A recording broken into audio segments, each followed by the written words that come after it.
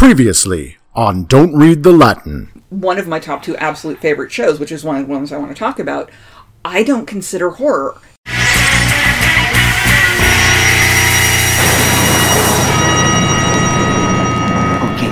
I'm drawing a line in the fucking sand here. Do not read the Latin.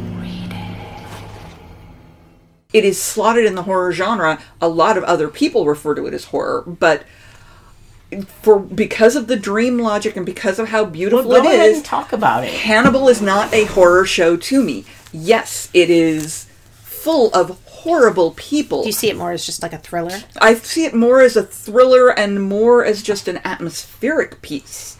Because there is... And, okay, as we all know, this is my comfort media. I have rewatched all 3 seasons of Hannibal at least a dozen times. I'm going to time out for just a quick second, and I'm going to spit in there, because we've talked about it a million times, so it doesn't matter. My other thing that isn't in the stuff we're going to talk about is Chilling Adventures of Sabrina. I love it. Other people, like, Jillian doesn't like it. I love it. Rice and I have talked about how we love it. Other episodes, I don't think we're missing anything. Because I know... Okay, but we should mention that we do like Chilling Adventures. We just talked about it a lot. Yeah. Yeah. But part of the reason why I invited Jilly for this is the 2 shows that we're going to talk about right now, and I really want to cover them in depth. So I just wanted to go... All right. Okay. Well, just otherwise we're going to be here for like 3 years. Yes. And I didn't want to forget to talk about it because I know these are going to be such in-depth conversations. Right. But so the thing with Hannibal for me, and I got into it like 3 episodes in because it looked interesting, but I hadn't gotten around to it. And then Clea Linda started doing recaps of it. And in reading through her recaps where I'm like, oh wait, this sounds exactly like the sort of thing I'm looking for. Yeah. And there was enough beautiful dream logic to it, because when you start looking at it objectively, how the hell is Hannibal Lecter finding all the time to be a successcul psychiatrist, throw these massive dinner parties, go out and kill people, create this beautiful murder art, and how is he lugging these bodies just cooking those meals takes a day. Yeah. That's a whole So day out of your it's like schedule. the Eddie Izzard discussion of, if you kill one person, well, oh, shame on you. If you kill 2, like, oh, but if like you kill 10,000, it's like, good job. You have to do some massive scheduling. But all of the murder tableaus are so intricate and beautifully done. And I mean, they had a food stylist to come in and do all the fancy recipes. It's just so beautiful. But the thing is, there are very few episodes in all 3 seasons who are not, one level or another, terrible people.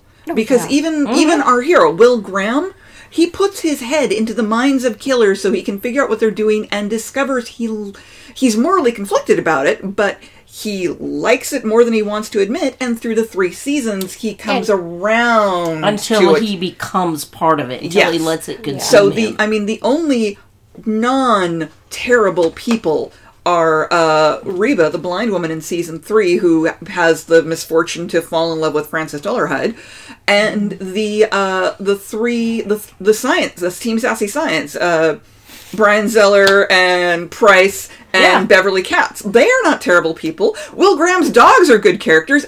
Everyone else.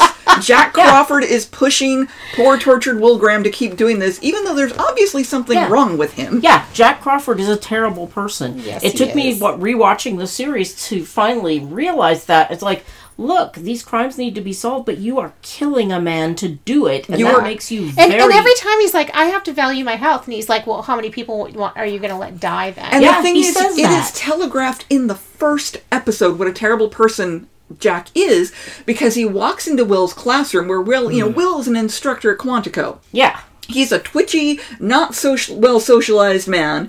Cute as a button. Cute as a button. And Jack Crawford immediately is like... fluffy 13-year-old girl hair, though, seriously. But Jack Crawford is immediately like, where are you on the spectrum? And then takes Will's glasses off to try and force him to have eye contact. And right there, it's like, wow, socially inappropriate and no boundaries. Yeah, that's not something you do to someone, particularly if you think they are on the spectrum. Yes, and so in many ways, even though Hannibal Lecter is a terrible person, he's still the best friend Will has. Well, Hannibal has a very strong sense of morality. It's not standard morality. No.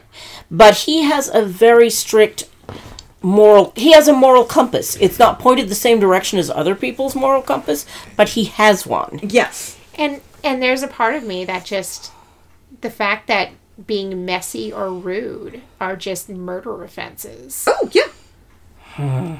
I like that. Oh, I'm pretty messy, but yeah, eat the rude. Well, and that the young man who like is one of his patients who just falls in love with him and Franklin! follows him to the opera. Franklin. Franklin. like you We're see cheese him folks. I saw you at Jose's cheese shop. when you see he tries him so hard. when He's so desperate. He is so desperate, and you see that moment where the scales weighing the worth of his life tip into worthlessness. Like you see, there's a point where happen. he says something, and Mads Mikkelsen is such a great actor to start with. Mads. Yes. That even though Those his face micro doesn't expressions. change, there's this micro expression, and you're like, oh, he's gonna kill that guy. He's gonna kill that guy, turn him into a ham. And you just died. Yeah. And that's one of the great things. The interviews that have been done with Mads Mikkelsen about Mass. No, I've seen it pronounced either way. So. I've seen interviews with him where he says my name is pronounced Mass Mikkelsen. Okay, Mads Mikkelsen, where he talks about he wanted to approach, this is an iconic character. How do you portray him? And he said, no, I'm going to portray him as a fallen angel. He sees beauty in these things he does, and he's the happiest person there is because he finds joy and intensely enjoys everything he does. If it's not going to bring him joy, he's not going to do it. Bringing him joy means sometimes cutting the legs off people and eating them, but that's okay. He's serving them their own legs. That's a thing. He's really happy about it. And some of the villains. Some of the people he kills, Chilton. I never thought I would fall in love with Chilton. He is such a terrible person, and he is so charming in his terribleness. Have you seen the thing where him and Lin-Manuel Miranda sing the songs from West Side Story? Yes. I haven't. The thing... He's so good. The thing I am... The dinner episode where he winks at Chilton. Oh, the dinner party. Yes.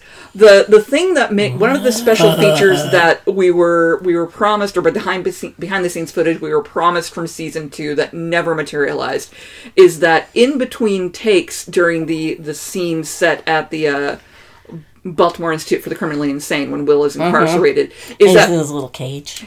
In between takes. Raul Esperanza and Mads Mikkelsen would do little dance numbers together because they're both trained dancers. Oh, fuck those guys. Yeah. They're both and Brian Fuller mentions this on Twitter. We just hit, because Jim and I started to watch it, and then we hit where we needed comedy, and we watched the entire. We've caught up completely on The Good Place, and we watched Parks and Rec, and we've watched in Brooklyn Nine-Nine. Yeah. Because we needed that. Yeah, there have been a couple of episodes that after the episode was over, I would go immediately to YouTube and look for the blooper reel. Yeah. Because I was like, I need to know. That was intense. I need to be reminded that these are just guys playing a part. So, but the fight scene that is the opener to season 2, they are such dancers. Oh, yeah. It is so beautiful in this...